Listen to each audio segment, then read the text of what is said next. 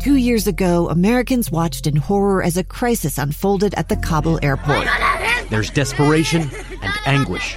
More than 80,000 Afghans have since arrived in America, but this story is still unfolding.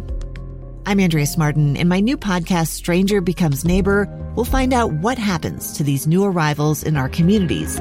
Who would help our newest neighbors? Follow us at kslpodcast.com, Apple Podcasts, or anywhere else you listen. In today's episode of Project Recovery... You know, I knew it was a clean needle. He showed me the whole bag. He showed me all this other stuff. And what happened in that moment is I felt like my world, if you were to put like a scale of 1 to 10 on events or different things that gave you a sense of just feeling okay and being all right, the max I'd been to was maybe a 6 or a 7. And suddenly after doing that, I'd hit an 11. Make sure you listen to the end. Find us on Facebook at Project Recovery. We'll have that and much more coming up.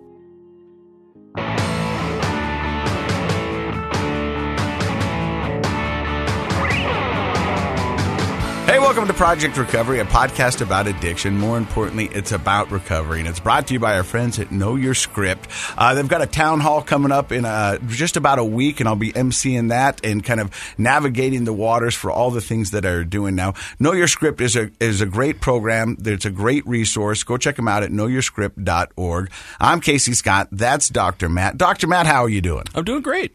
You know, a lot of times we check in with me and my recovery and how things are going. Every once in a while, I like to flip the script and become the therapist to you. Okay, bring it on. So what's going on in your world? I mean, because I know that mental health is going to be the next epidemic if it's not already here.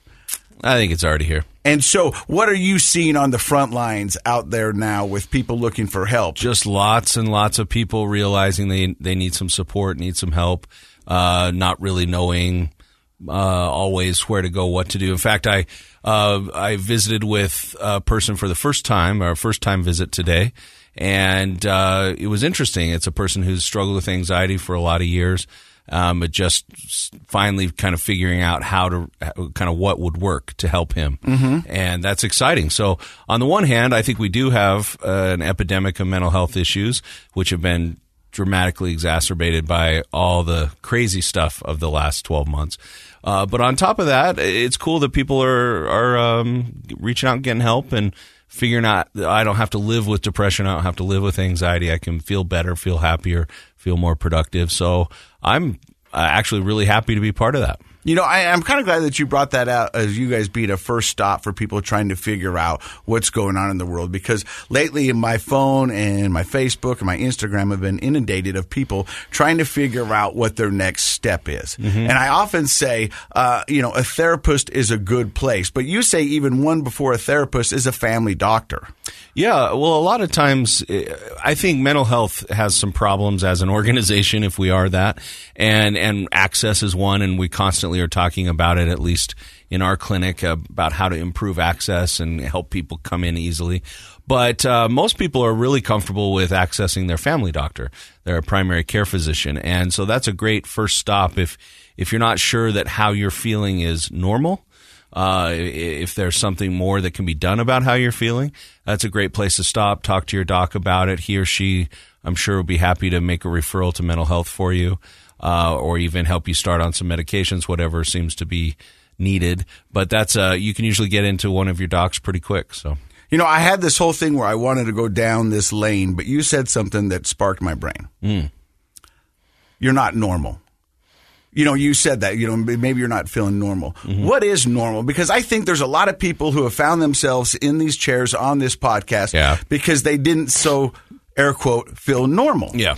And the reality is that nobody really knows what normal is. It's a stereotype that most of us think that we need to be. It's kind of normal. But I think if we actually talk from our heart and opened up, no one's really normal. We're just trying to figure out how to get through this world. Yeah. I mean, that's definitely one way to look at it, and I don't disagree for sure. And in fact, it's funny you caught me using the word normal because I don't use that word very often. I usually use typical because typical kind of fits more. It can be individualized more. So I would say if a person's saying, well, I don't know if how I feel is normal, then I would say, well, is it a big departure from how you normally feel or how you'd like to feel? So you can kind of set your own gauge on what's normal for you, I think. Man, I love talking to you because you explain what's going on in my head so well.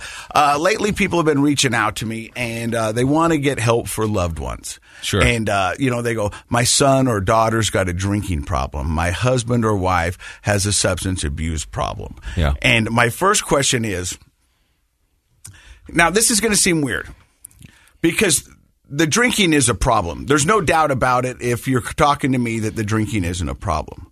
But I think there's probably more problems that we need to get to the root of. Because when I was explaining to when I was in recovery, my problems were my problems. And drinking was a way to solve my problems. It was the best way I knew how to deal with my problems. And then drinking did become a problem because it changes the chemistry of the body and the mind and all that other stuff. So there's no doubt that drinking was a huge problem. Yeah, it eventually becomes its own problem, right? Yeah, but for a lot of people, when they get into substance abuse or alcohol or whatever it is to numb themselves, to take them away from an experience that they don't want to be in, that's the way that they're dealing with it. Yeah. So we've got to go back and figure out what people's problems are. And so I often tell people when they call me, I go, I understand that drinking or opioids or heroin is a problem. Mm-hmm. But have we looked back further to see what really is the major problem that led them down that road? What are the roots of that problem? Or a better way to say it might be, what is the person self-medicating for, right? Like, is it an anxiety disorder or depression? It could be another mental health issue. Is it, financial problems have been huge this year with people being underemployed or unemployed. And so that's easily you can understand how a person wants to numb that out.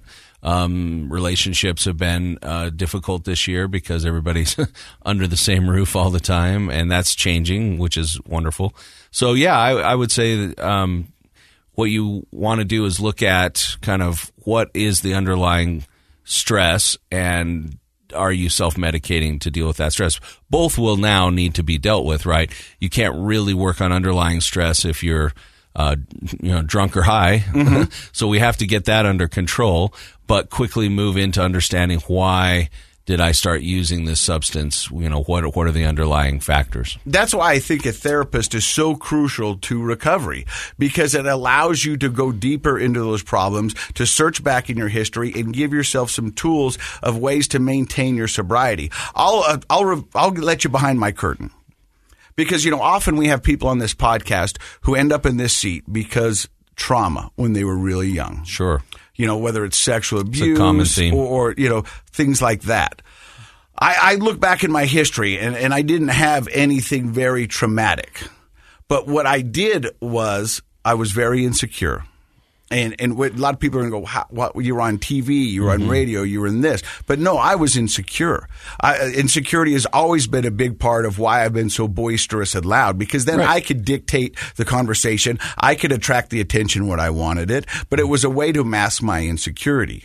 And so that was which is also really common. A lot of listeners may be surprised by that, but a lot of people who find themselves in a position of being on stage in some factor of life are actually developed that ability to deal with their anxiety or their insecurities, just like you're saying. And, relationship-wise, I can tell you right now, I was not the best husband. And I don't even think I'm the best boyfriend, because I don't really know how to do that very well. And I'm learning, and I talk to my girlfriend, and I talk to my ex-wife, and I try to figure out how I can be a better partner. But I'm a selfish guy. I'm just going to be honest with you. Yeah. I'm selfish, and I'm learning to be a better sharer and a better carer and trying to figure that out. But when that was all coupled in, and my best way to get away from all that was alcohol. And so then any time that I was put up in front of anything that was bothering me, gone. Yeah. Cool. And then it just exasperated and got worse and worse and worse. And then actually the alcohol became the problem. But a lot of it was my problems. And so I'm still trying to deal with those things. Now the great thing is I can deal with them with a sober mind. And I have some tools. Right. So instead of escaping the issue, and things tend to get worse when we do that, you're learning skills so you can directly address relationship stress or whatever it happens to be. So, yeah, that's, Carl Rogers was a famous therapist who talked about becoming. And, the healthiest, happiest people are always throughout their life in the process of becoming the person they want to be. And so the fact that you're willing to take notes from your ex-wife, I'm not sure I'm that brave, tells me that, yeah, you're still in that process of becoming the best version of yourself. So that's what life's all about. And I don't want to discount working out. Working out has been very crucial to my recovery. And it's very hard, trust me, to lift weights drunk. You may not feel too motivated. Yeah, no, and I'm just telling you out of honesty. I've tried it. It wasn't Didn't work good. out, huh? And the other thing is, so I'm on the tee box the other day, getting ready to tee off, and ran into some of my buddies. They were partying and having a good time, and one of them goes, "What's it like being sober, man?" And I go, "It's pretty good." He goes, "Well, how's life changed?" And I go, "Well, it hasn't changed that much. I just say sorry a lot less." I like it. But that's a pretty big thing. If you can say sorry less often, you're doing something right. I still say sorry because I am me, and I still mess up, and I say stupid things, and I'm irreverent, and I push the envelope sometimes. But it's never because... It's a significantly fewer times you're saying it. So the crazy thing about alcohol for me, and that's why it's such a great business. I mean, that's why you see the commercials. That's why you see all this stuff, because alcohol is there when you're down. Alcohol is there when you're up. And so if I did something stupid, and I often did, it was easy to say, well, it wasn't me. I got too faded. I got too drunk. I mean, you know me. I wouldn't say that if I wasn't hammered, And so it was the scapegoat. Right. Yeah. It was the perfect scapegoat. It was the alcohol. And if I was having a good time and partying and said something dumb, I go, "Hey, man, come on, it was the alcohol. We were partying." I think John Mulaney has a stand-up routine about that very thing where he's like, the problem is when you become sober, you have to take responsibility for what you say. And that was tough. But for me, that's no joke. I mean, that was the tough thing, was taking responsibility and going, I've got to own some of this. Yeah. So I was talking to another lady on the way in, trying to help her out with some loved ones. And I said, the problem is that if I mess up, I don't have that scapegoat to go anymore. Yep. Sometimes I just have to sit in it. And you'll hear that from a lot of people in recovery talking about sitting in it. Yeah. And it stinks. Owning it. And it's not fun, but you have to own it. Yeah. And sometimes by owning it, you can take the power away from it, and you realize that it's not the end of the world. And you're going to be able to move on. Yeah. Well, and the reality is people around you got tired of hearing that excuse anyway. Oh, yeah. You were still busting out the excuse of I was faded. But the reality is everybody around you was kind of like, no, that's not an excuse anymore, right? Yeah. And so now you're apologizing less often because you're more self-aware and you are being more authentic. And we all rub people the wrong way sometimes. So, any healthy adult's going to be prepared to say sorry once in a while. But if it's once in a while, you're probably doing fine. If it's every day, you're doing something wrong. So I heard this interview with Samuel Jackson, who's in recovery. And somebody asked him, he goes, "When did it get bad?" And he said, "Towards the end." Yeah. And I think that's how most people's story. Right. That's when it got bad. That's when it got bad, is till the end. Yeah. But I think, truth be told, you see it coming a mile away. Right. But you do what I like to tell people: you're negotiating with your sobriety. You're making deals. You're trying to figure it out. You're making promises that you'll never keep. You plan on making them, but they don't work out that way, because in the world of recovery, it works out two ways. It's really simple: either you stop or it kills you. There's no middle ground. Right. No, and unfortunately, there are a lot of stories of people who, the alcohol or the drugs just won out in the end, and they weren't able to do what we're encouraging people to do by sharing people's stories here, and that is to give recovery a chance, because that's where you are going to live your best life. And I'm excited for our guest today. And unfortunately, he just lost a loved one just recently to addiction. And, we've had a lot of people who've sat down in that chair right there that I'm pointing at that nobody can see, who have been friends of mine. And I met this guy in 7th grade. And when they call this Small Lake City, it is Small Lake City, because I've probably got a good relationship with a lot of people who have sat down in the chair. At the beginning, it was because they'd give me a ride to here because I didn't have a car. Right. I remember the bum in the ride days. Yeah. But his name is John Redd. He's working at a new recovery center. We're going to hear his story. Stick around. More Project Recovery is on its way. 2 years ago, Americans watched in horror as a crisis unfolded at the Kabul airport. She was tear-gassed and beaten. Images of thousands desperate to escape Taliban oppression filled our news feeds. More than 80,000 Afghans made it to America. But the story didn't end there. It was very cold. There was no power, no heat. Who would help our newest neighbors? I'm Andrea Smartin. In Stranger Becomes Neighbor, you'll hear the stories of some remarkable refugees who left their homes and their dreams behind, only to start over from zero. Their only possession was 3 blankets. And you'll meet Americans who stepped up to help them. You want me to come when you deliver your baby. What can one person do in the face of an international disaster decades in the making? That's Stranger Becomes Neighbor. Find us at kslpodcast.com. Follow us on Apple Podcasts or anywhere else you listen. Hey, welcome back to Project Recovery. I'm Casey Scott. That's Dr. Matt Woolley. He's a clinical psychologist. That means he's possibly the smartest man in the room, but we haven't met our guest yet today, who's also got a master's, right? Yes. How many degrees do you have, John? A degree in psychology, a certificate through the Graduate School of Social Work at the U, and then an MBA from the Y. John Redd is our guest. That's a lot. He's our guest today. He's an old friend of mine. We've worked in the recovery business together for at least a week and a half at one place. Yes, yeah. We've met for coffee a couple of times, and you reached out to me. Actually, I see him almost every day running past my house. Oh, yeah? But he reached out and said, I've been a fan of your podcast. I think I'd like to tell my story. Would you have me on? And I said 100%. Definitely. So let's get to it. Where does the story of John Redd begin? Yeah, that's a tough question. So I think the story of me begins, I'm the oldest of 6 kids, pretty much raised in Farmington, 5 boys and then a girl. Grew up in a good neighborhood, a good home. But I was always the kid who felt a little anxious. Like I always just felt like there was something different about me, where I could see people get comfortable. And this is the funny thing. Like Casey talks about when we were in high school, and I heard Casey in the introduction talk about how he was so self-conscious. Like Casey always seemed from the outside that he had it all together. Mm-hmm. Where I just kept thinking, man, how does this go so smoothly for him? How does this go so smoothly for the people around me? It was as if everybody got the book on how to live this world, and somehow I missed it. And I knew that. And I knew everybody else knew that. As weird as that may sound. So, like, to give you an idea of how just kind of the social anxiety and how I was just always this anxious kid, when I was 6 years old, my parents moved us to France. And they put me in French school. So all I knew how to say was, Je m'appelle, my name is Jonathan.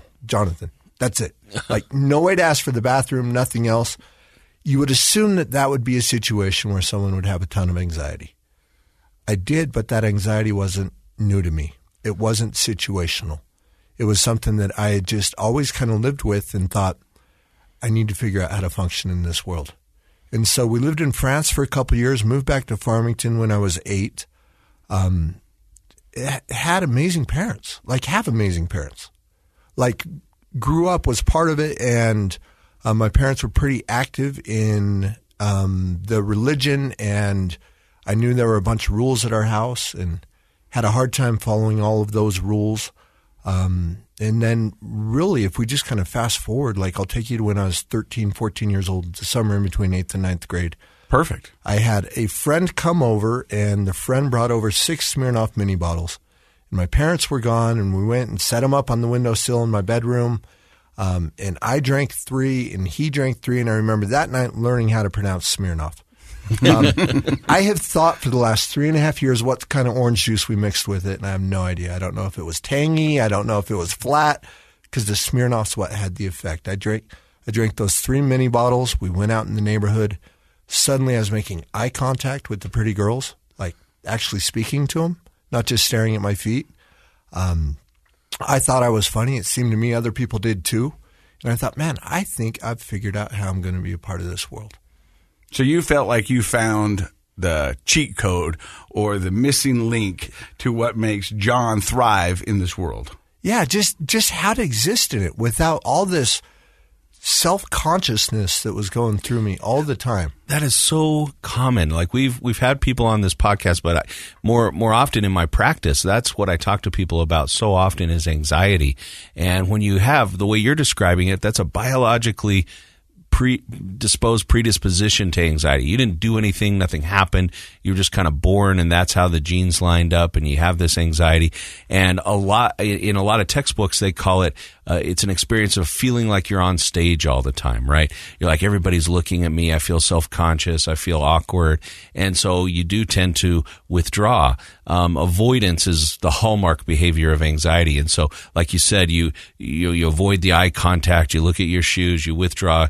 You think of something funny to say, but then quickly you decide not to say it because, what if not everybody laugh, and you kind of go through all that kind of stuff. And it's so amazing. That's such a constant 24/7 experience for a young person who's trying to develop their identity and who they are.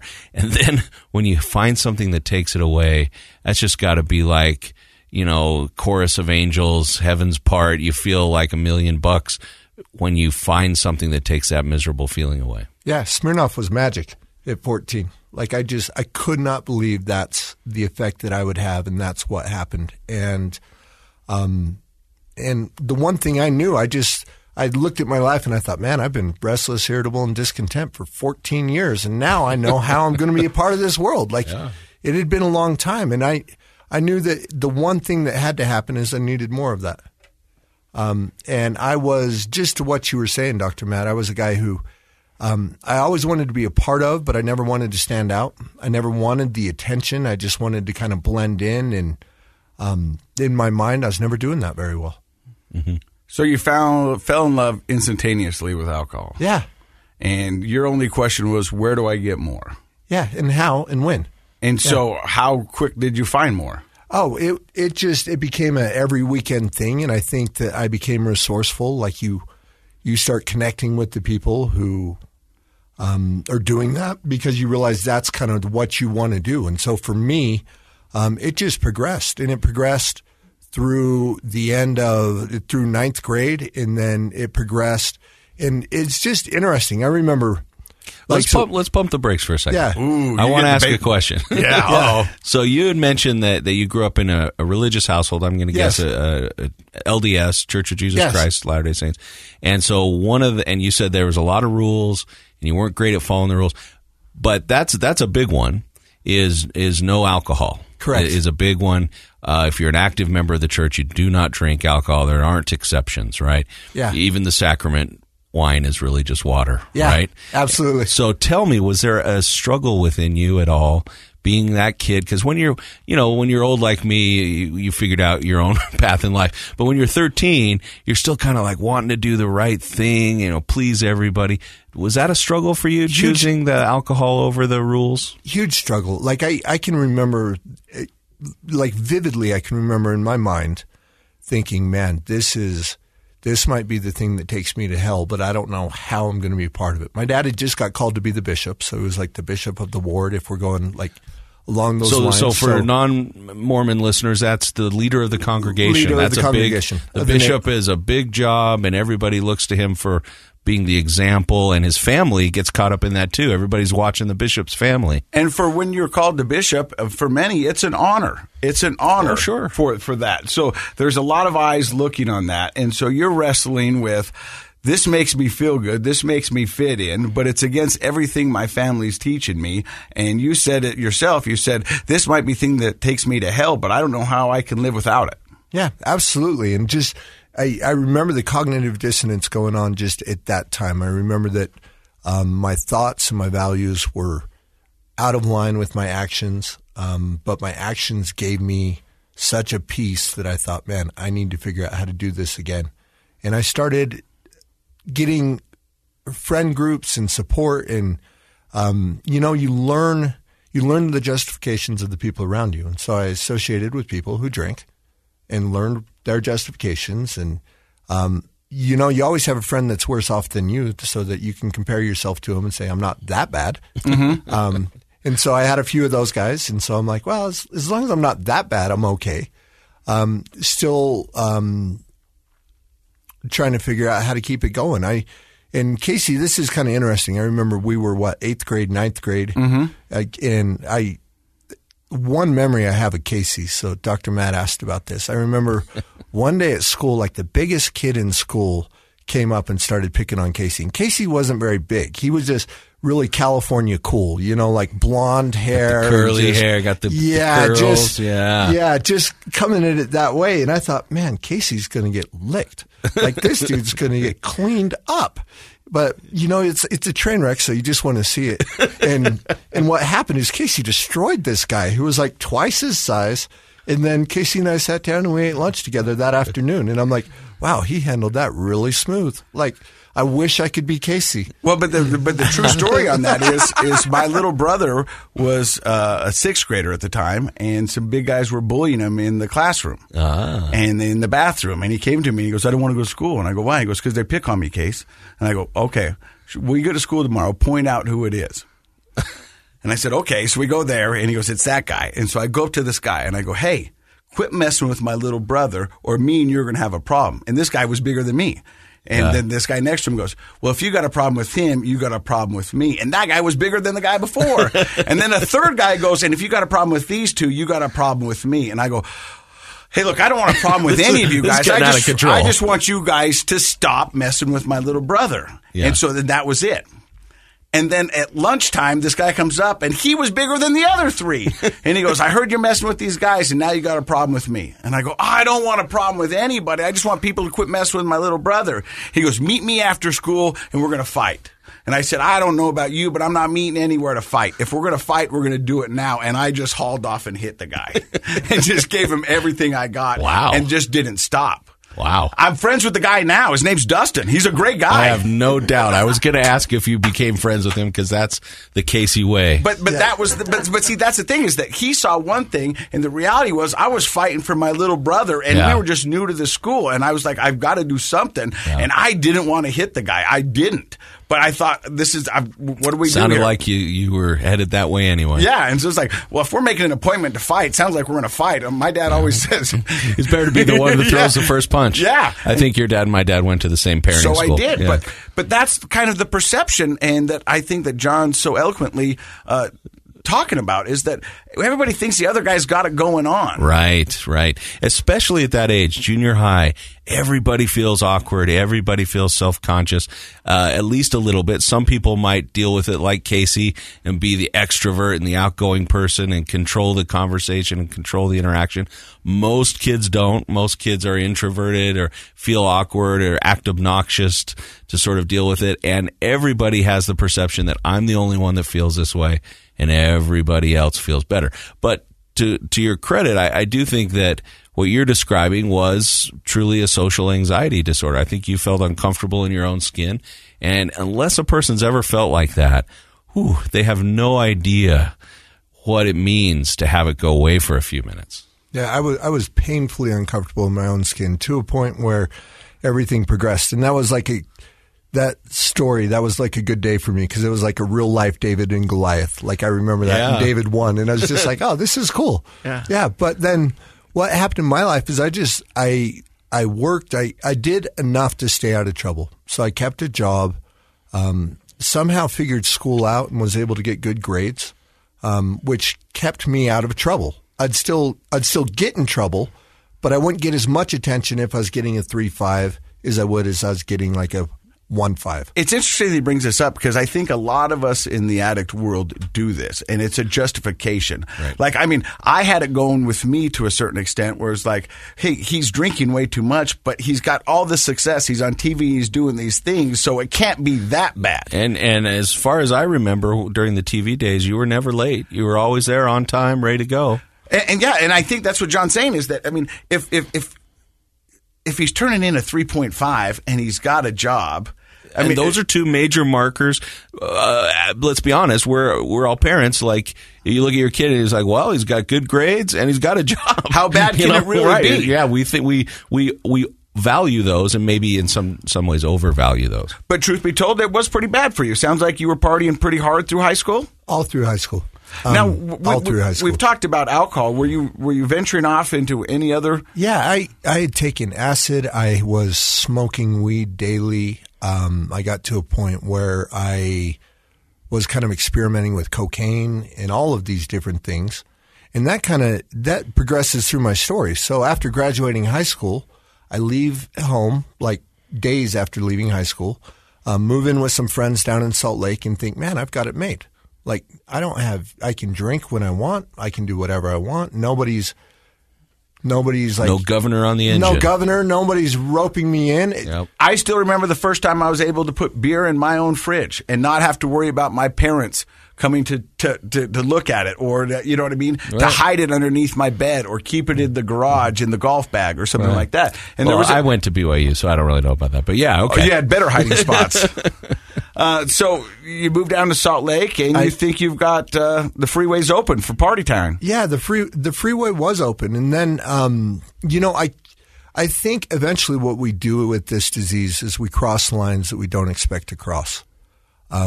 We get to points where we do the things we say we would never do. And so for me, I'll tell you what my lines were. So I had done cocaine a few times, enjoyed it, but it wasn't something that I was actively seeking out. It was more something that you just did when it was available. And one of my roommate's little brothers had a problem, and he had been shooting up heroin and cocaine for a year. And I was probably the one person who gave him like the most smack about it, telling him, man, you can't be doing this. Look at what you're doing to your life. And he came to me one day and said, hey, I've got like $10, $15. If you've got $10, $15, let's go buy a bag. And I thought, okay, like I'm not doing anything this afternoon. Bought a bag. He said, I'll split it up. And so he split it up, and he came out and he said, man, here's yours. And he had it in a needle.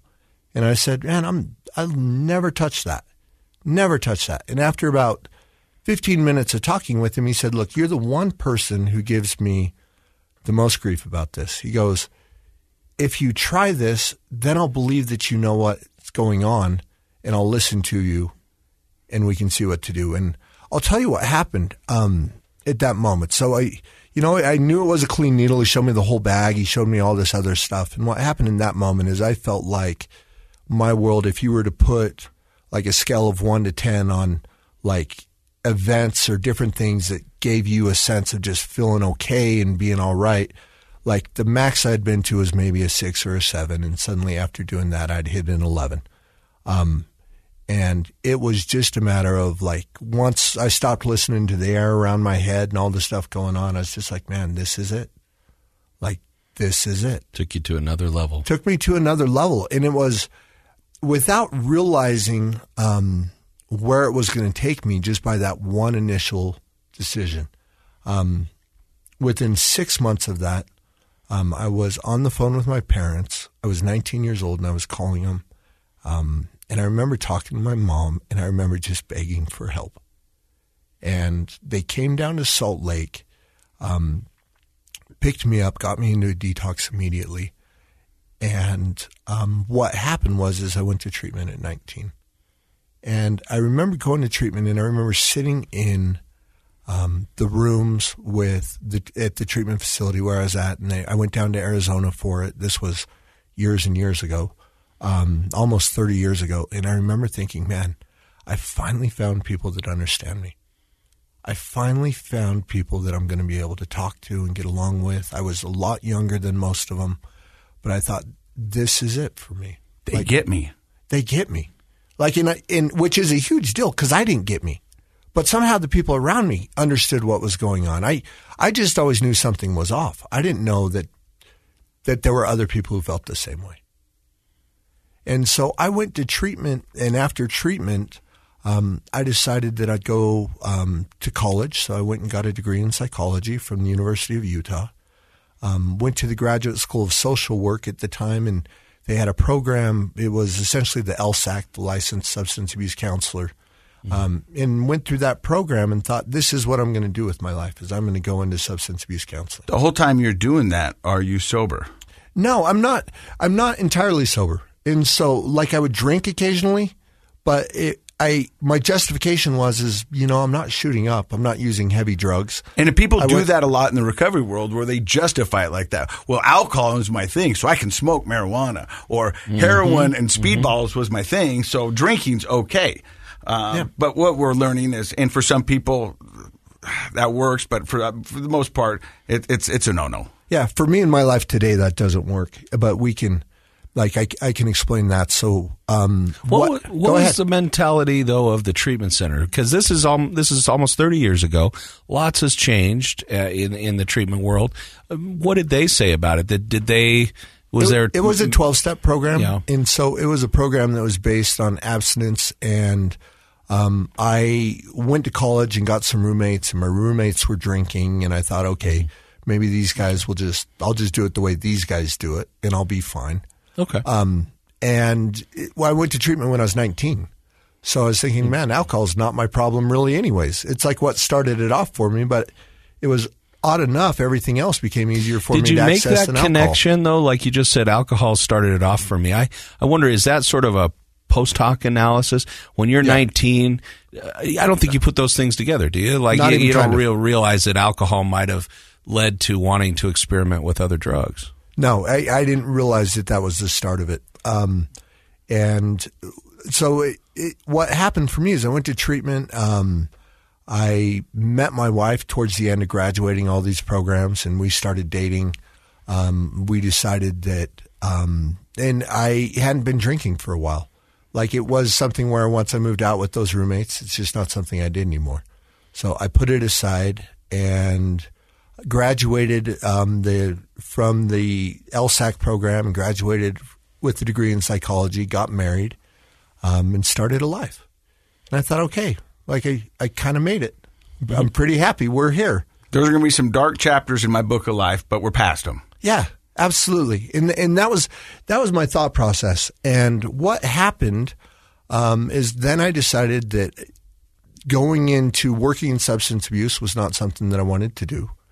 And I went and worked at a place downtown and went and got a degree in a master's in business from the Y. Okay, so you were excited. You were stoked on. You met these people and they get you and you get them and you get the certificate in substance abuse counseling. What happened that caused you to think, "Oh, this isn't for me to work in"? Two main things happened. One, I had a guy that I had worked with who had been a professor and was a mentor. And a guy that I really got along with well. And once I got to know him better, I felt like what his work was doing was kind of chewing up a piece of his soul. He was just so jaded. And I thought, man, I don't want to become this guy. Like if I do this, I may become this guy. And that's not that uncommon in healthcare broadly, but mental health specifically. People can get very burned out and jaded in the work they do. When your every day is seeing people on their darkest day, that's tough. That's a tough road to haul, and then you go home and how do you process all that stuff? We're going to find out more about that in just a second. You're listening to Project Recovery right here on KSL. Hey, we're back here on Project Recovery. Our guest today is John Redd. He's talking about how the moment he decided after going through all the programs, you didn't want to work in substance abuse. He didn't want to become jaded. And then the other aspect to it was that this was back in 97. And so in 97, I was looking to see what they were hiring PhDs with psychology for a year, and they were making $32K. And I thought, 5 more years of school. Someday I'll make that. All of that debt, like I'll never pay this off. And so I went and worked at Fidelity Investments downtown, and Fidelity had a program at the time that reimbursed for an MBA, and I knew that I wanted school. I liked school. And the thing with school for me was that it was a place where I felt safe. I knew how to do school. I knew how to get good grades. I knew that I could show up, and I knew how to study. And while I was in school, as weird as this may sound, I really didn't have to worry about what I wanted to do when I grew up. I just knew that I could keep going. And so you look at kind of the path, which is psychology, a program to be a substance abuse counselor, then an MBA. It's not a career path that you set in 8th grade or 7th grade. It's just, okay, let's see what comes next. And so for me, the education was like, now that I get to pull that apart, I get to actually look at, I was somebody who had just kind of been crippled a lot by anxiety. And when I found something safe, I kept it going. And that was part of it. So I went and got a degree. I went to the Y. I got a master's. 9/11 hit. I decided that it was a good time to change industries. and thought maybe I'd get into medical cells because it was a lot less cyclical. And so I graduated with my MBA program in 2002. At the end of 2002, and got a job working medical cells. My wife and I, we were going to sell the house. We were moving to Las Vegas, and I can take you to a very specific day in my life. Let's go there. So this is St. Patrick's Day of 2003. And I'll tell you what happened. I was working for Johnson & Johnson. We were selling our house in Farmington. We were moving down to Las Vegas. I had gone and seen the doctor beforehand, and I was out in front, and I think I was working flowers or something, and it was 5:45 at night, and I got a call from the doctor, and the doctor said, "John, we got your test results back." And your test results came back, and they're suspicious. And I was 28 years old. I had no idea what suspicious meant. I asked him, and he said, "Well, what it means is that you have cancer." Oh. And he said, "I need you to come in first thing tomorrow morning. I need you to clear your schedule. I've cleared mine. We really need to talk." And so I went to bed that night, and I just was so anxious. And I thought finally I'd figured out the way I was going to be a part of this world. Like I'd gotten a good job, I'd gotten a good degree, started a family, like everything on the outside was coming together. And what happened for me is that I went in there the next morning, and I looked at the doctor and I said, what are we looking at? And he said, "Well, John, you have stage 4 thyroid cancer." Wow. And I heard stage 4, and I remember asking him at that time, I said, "Well, what's the prognosis?" And he said, "Worst case scenario, I'm going to give you 6 months." I sat in the doctor's office for another 15 minutes after that, and I do not remember what else he said. Yeah. I heard 6 months. I heard stage 4. I thought to myself, my oldest son is 2. He's getting ready to turn 3. My wife is 7 months pregnant with twins, and I'm never going to be around to see these kids grow up. Whoa. And so within a couple of days of that, we went into surgery. And the surgery was supposed to be a few hours, and I was supposed to be out of the hospital within a day or two. And the cancer had really progressed through my neck, and it was through the majority of the lymph nodes. And as a result of the surgery, they severed a branch of one of the spinal accessory nerves. And I was in the hospital over a week. I think I was in there 9 days, where I was supposed to be out in 2 days. And I got out of the hospital, and I still had cancer. I was in a great deal of pain, and I was prescribed OxyContin. And just as I talked about the orange juice and not remembering what kind of orange juice I had with the first drink, I've been sober for coming up on 4 years, and I've thought for this amount of time how much pain I was in. And I'm going to tell you, I have no idea. But I know that the moment I was taking those pills, all of this fear, all this anxiety just started going away. I knew I was dying. I was convinced of it. And I didn't know how I was going to just kind of go on until that eventually happened. And these pills provided me a way of doing that. That is... Well, I can't imagine you were obviously in shock in the doctor's office. That's why you don't remember the rest of that conversation. And, of course, that is what happens to a person when they hear that sort of news. And I can imagine that wanting to escape that, you probably never wanted to escape anything more in your life than the feeling of sitting with the realization that you could die, you might die, and that your children would grow up without you. It's just overwhelming. So it's understandable that mixed with the physical pain of recovering from surgery, pills probably seemed like a pretty good escape. Yeah, and they were. And what ended up happening is You didn't die. No, well, shockingly, I'm still here. Yeah. Yeah. So what ended up happening is that I ended up having another surgery at Huntsman Cancer, and then treatments and everything else in between. And then roughly 3 years after my first surgery, I ended up going back to the Mayo Clinic in Rochester, Minnesota for a surgery. And I went there, and I had a surgeon who was just phenomenal, and he went through, and I remember a couple days after the surgery, so this would have been roughly 2006, and he came to me and he said, "Man, I think we've got it all. I think we've got it." And I think for the normal person, if you heard that, you would think, great, man, now we move on. And for me, I remember my thought was, oh no, now what am I going to do with my life? I was taking pills all day long. I was drinking a bottle a night to be able to fall asleep. I had gotten myself fairly well disconnected from all the things that were important to me in my life, but somehow still holding on to a job. I was still able to make this work.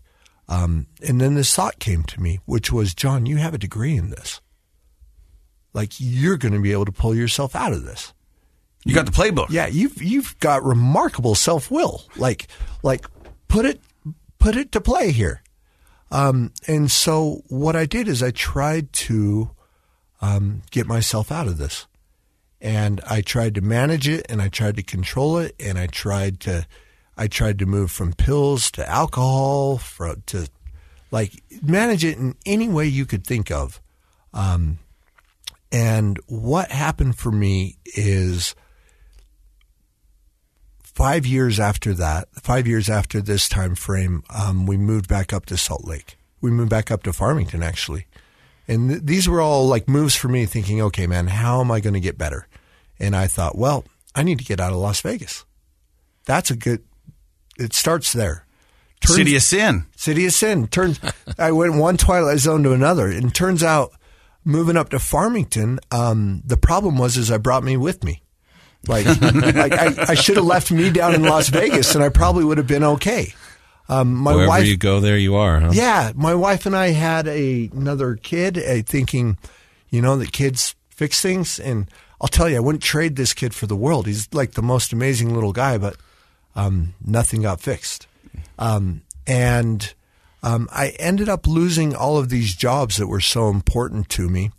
And I ended up just getting to a point where I could barely function, to a point where my parents and my in-laws got together and they were talking about how to get me on permanent disability, thinking that I was never going to be a part of this world again.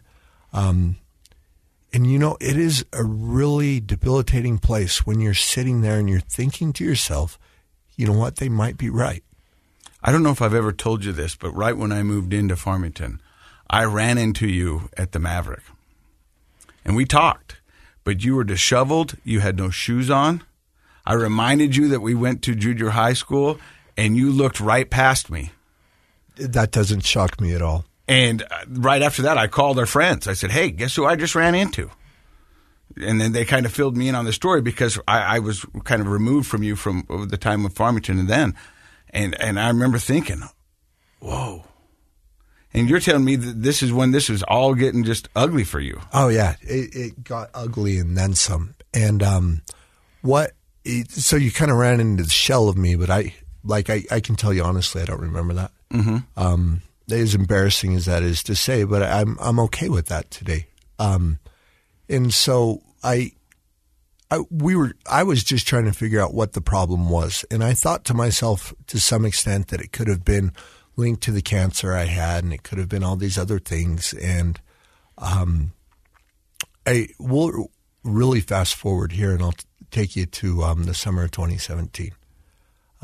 And so But before we jump to 2017, yes. You're fighting with your wife, you're fighting with your in-laws, you're fighting with your family. Yeah. They kind of don't want anything to do with you.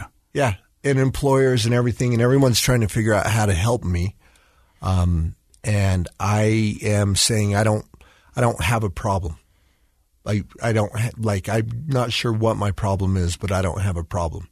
And I was a guy who thought that, I drank or that I used pills to deal with my other problems. That wasn't my problem. That was my solution to how often my wife and I fought. That was my solution to losing these jobs. That wasn't the problem. That was what allowed me to be a part of this world, or at least stay in it. So you're still holding on to that mindset, that addict mindset of I've got all these problems in my life weighing me down, everybody's against me, and my solution, I just need to do more of it. or that's that. I have to have my pills. I have to have my alcohol. What was This is what helps me deal with all of that. Yeah. What was your DOC at that time? What would you say? As insane as that sounds. So my DOC, it was pills at the time, probably the OxyContin.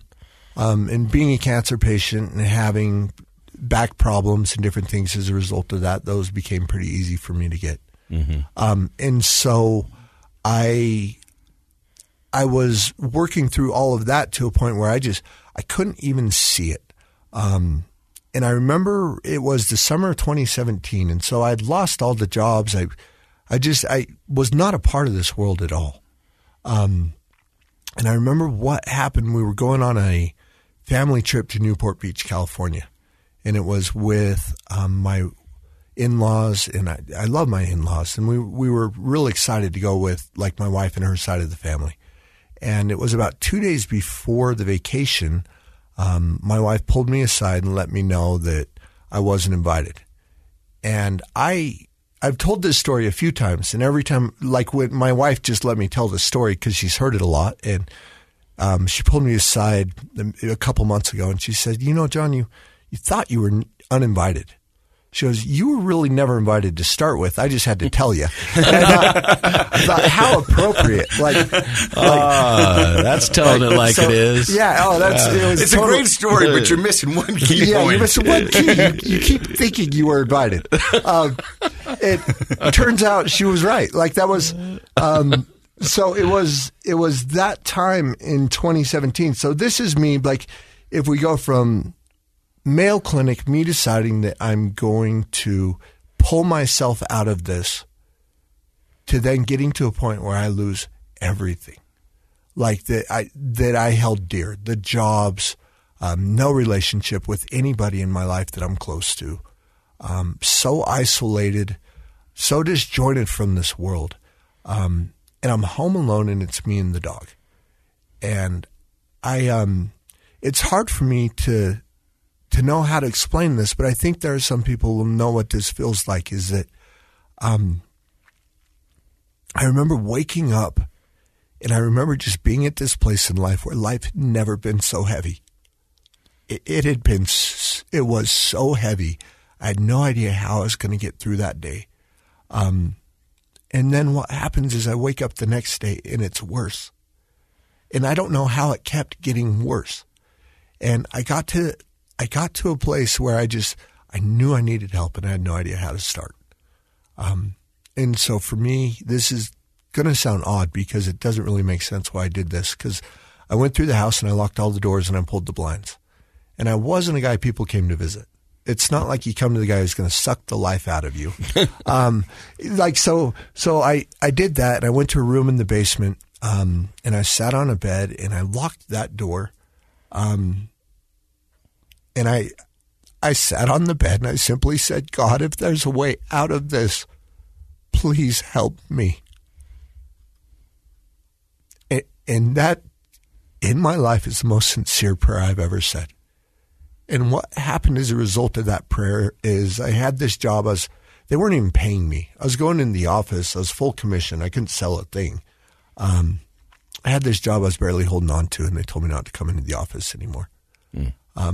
2 days later, my wife came home from Newport Beach, California, and she had this resolve in her face that I'd never seen, just stoic almost. And she looked at me and she just said, "You know, John, you have to go." She said, "I don't care if we stay married or get divorced anymore. I really don't care. But you have to go." I couldn't get my kids to really even make eye contact with me. And I went up to my parents' house, and I was explaining to them what was going on, and I said, "Guys, I need help.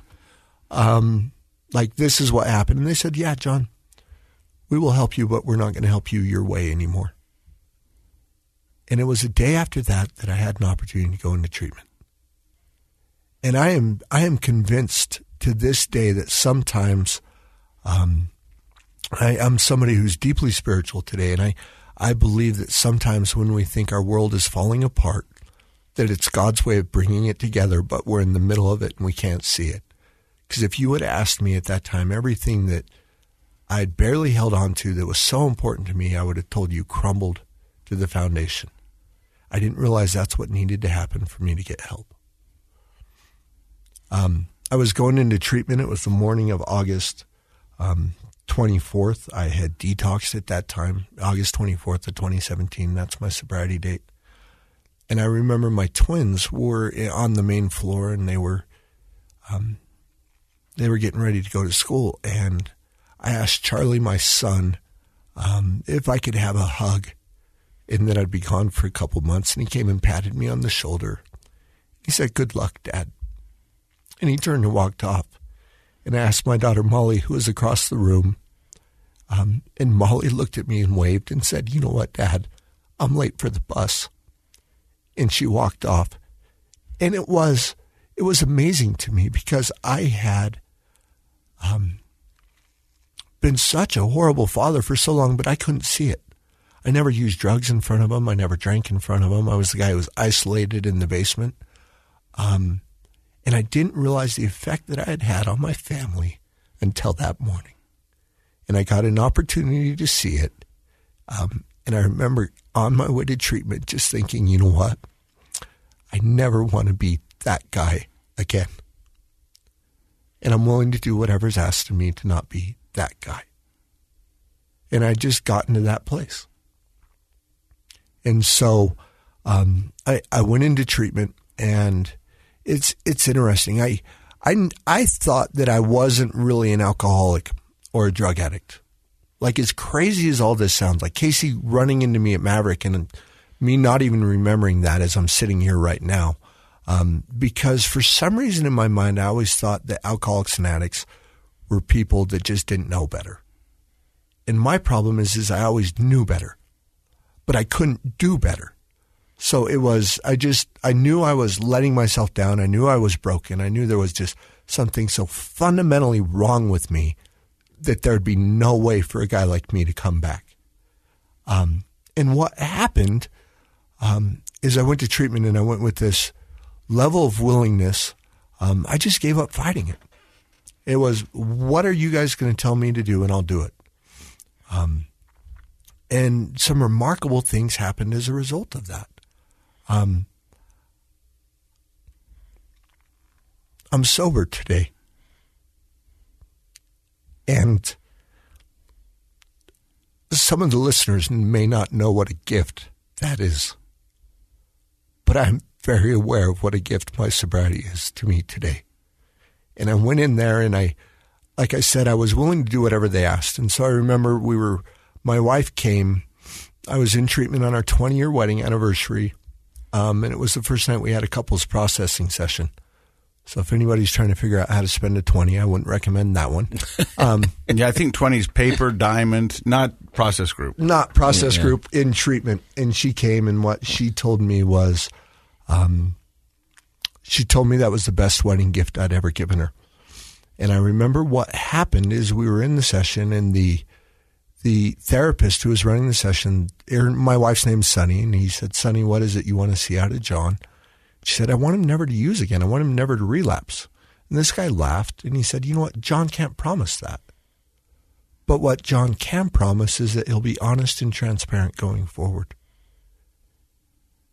And if he's honest and transparent, you'll see this long before it ever happens."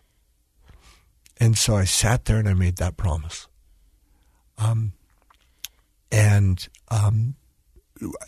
She was leaving that night, and she started asking me some questions about things I hadn't been honest and transparent about. And I had an opportunity to be honest and transparent, and I know that night there were some things that I broke her heart, but there was an amazing thing that happened for me. I watched my wife drive away that night, and I thought maybe she'd never come back. I thought I'd never see her again, but I felt like this backpack I'd carried around that had been 200 pounds, I finally got to set down. There was finally a way to work through this. And so for me, I really focus and emphasize the importance of being honest and being transparent with the people in my life. And today I actually look at that as kind of a gift. Like, I was a guy who was so full of crap, I didn't even know it. Like, everyone around me knew it. Like, and the only person I was fooling was me. Mm-hmm. Where now I get an opportunity to be honest with the people in my life. And I get an opportunity just to kind of own it and to walk through it. And I didn't realize that was possible. And so my My wife left. The counselor at the treatment center told me that if I wanted to stay sober, I'd go get a job at Costco. So, of course, I brought up all my degrees and I'm like, come on, man, because I'm feeling better than I've felt since 2003. Like I've been sober almost 2 months. Born again. And he said, no, he goes, I don't think you're hearing me, John. He said, if you want to stay sober, you will go get a job at Costco. You need a place you can check into, check out of, a place where you're not future tripping and trying to climb a corporate ladder. You need to show this world and yourself that you can be employable again. Consistency. So I went to Costco, and 2 days later I was working there. I will tell you, to this day, that is the best job I've ever had. I told him I needed a couple nights off, and it was for my IOP program. And the rehab recommended it, so I thought, man, sweet. I don't have to go to IOP now because they told me to get this job, so now I'm free. And I met with them, and they said, no, you got to quit the job or go talk to him. So I remember meeting with the general manager of Costco, and she said, you know, you're saying you need a couple nights off, and we don't give new people nights off. Like, what is going on here? And I got to look at her, and I just said, you know what, I'm an alcoholic, and I'm in recovery, and I'm trying to be well, and I need to get to these classes so that I can try to get my life back. And she got up from around the desk, gave me a hug, and she said, we will never ask you to work those nights. She goes, and this is all part of just having the chance to be honest, having the chance to own my story. I tried it out a lot of different places, and now I'm super open with all of it because I tell people that for so long I suffered in silence. And today I kind of insist on recovering out loud. Like, I'm going to let people know that there's hope. There's not too broken. There's not too broken. Oh. Yeah. I really felt that hesitation or fear a person you might have had going and being that honest with a new boss, explaining to them that you're an alcoholic. That's a powerful thing. And I hope the listeners are really absorbing the power there is in honesty and authenticity. It's relieving. It's taking the backpack off, like you said, but it's also connecting. You know, you walked out of that office with a connection and a level of respect that she had for you, that she would be willing to change their policy to help you. And I think it's a scary leap of faith for most of us to be that honest, but it's worth it. So how many days do you have sober right now? It's a good question. So my sobriety date is August 24th of 2017. I've got this little app on my phone that I'll pull up right now. Of course there's an app. 1,366 days. Congratulations. Yeah. That's great. So you're now working at a recovery center up in Eden. Tell me about that real quick. I work at a place called Spirit Mountain Recovery, and it's up in Eden. It's an all-male residential facility. It's small. We're 8 beds. I absolutely love where I work and what I get to do. I tell people I've got the best job in the world today because I get a front row seat to the miracle show. I just get to watch what happens in these people's lives. And so the program that I work at is also really in line with what I think is important in recovery, which is a focus on body, mind, and spirit. And we focus on the 3 of them. We don't define spirituality for anybody, but we do talk about a lot of mindfulness and a lot of connection, and how to be present and how to be in the moment and how to be now and how to work through things. And I think what we're doing up there is we're giving people the tools that they can use to walk through this world in recovery. You mentioned at the beginning of the podcast that I recently lost somebody. And my wife's youngest brother, who was a good friend of mine, passed away on May 4th. And as a result of this disease, and he essentially drank himself to death. As a sober man today, I get an opportunity to walk through that. Life will still be life. Life still happens. It still comes. But I get to react to it differently. I get to be in those moments and figure out how I'm going to be of service, how I'm going to help other people walk through the pain. I don't have to try to figure out how to numb out. And the most amazing thing for me was that this has happened, and it's still really fresh. I was worried about coming on this podcast because I feel so emotionally raw right now, because I feel like my heart got broken, and that still happens in this world. But for me, the key is there's a way to walk through that. And there's a way to walk through it, and as we're walking through it, we realize that the journey is the beauty of it. We realize that we find things in the process. And so a lot of what we do at Spirit Mountain is just helping people realize that you don't control those things on the outside. You can't get to pick and choose what kind of life you have, but we can help you find a way to walk through it as a sober person and have this sense of self that you're attached to that is much different than it's ever been. Wow. First and foremost, I am so sorry for you and your family's loss. I've heard nothing but great things about Charlie. He's an amazing man, and he's going to be missed. Second, I think your story is going to resonate with so many people out there. It's a story of hope and what you've done and where you're going. So thank you for being vulnerable. Thank you for being raw. And thank you for sharing your story with us today. Dr. Matt? How's your relationship with your kids today? It's amazing. My kids are my best friends. It took a while, and when I got home after treatment, I could tell they had some resentments. I could tell that they had things, and I knew that it wasn't a matter of what I told them anymore. I love the quote that says, your actions speak so loud I can't hear what you say. And so for me, I got a chance to be a consistent dad. I've not missed a birthday party since being sober.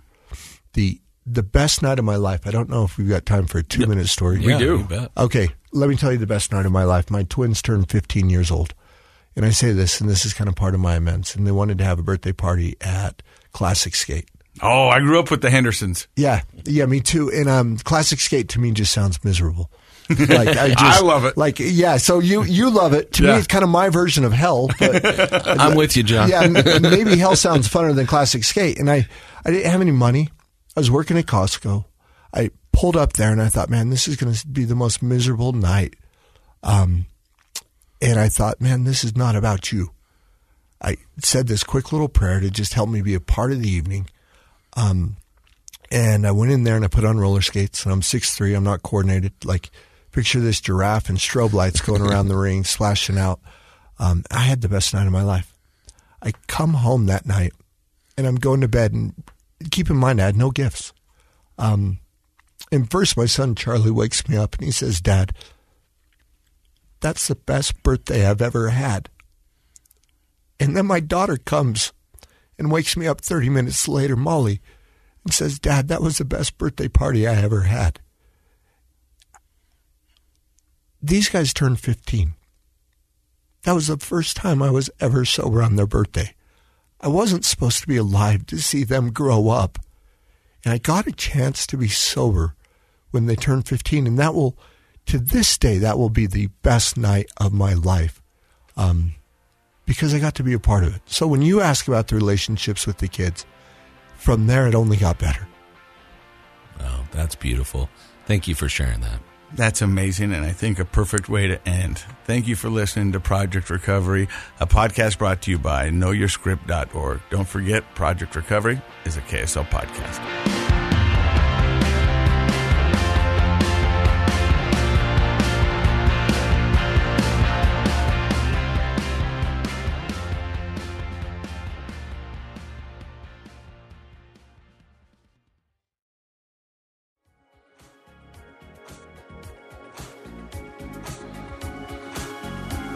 The contents of this program are for informational purposes only. The program is not intended to be a substitute for professional medical advice, diagnosis, or treatment. Always seek the advice of your physician, licensed therapist, or other qualified health provider with any questions you may have regarding a medical condition. Never disregard professional medical advice or delay in seeking it because of something you've heard on this program. KSL does not recommend or endorse any specific tests, physicians, products, procedures, opinions, or other information that may be mentioned on the program. Reliance on any information provided on the program is solely at your own risk. A stranger with a gun came upon 2 teens taking pictures under a rising full moon. But violence is only the beginning of this story. Sometimes I thought, there are no miracles. Yeah, there are, and this is a big one. I'm Amy Donaldson, and I've spent my career talking about how lives are undone by violence. The Letter is a podcast about how lives are remade. Follow The Letter at theletterpodcast.com or wherever you get your podcasts.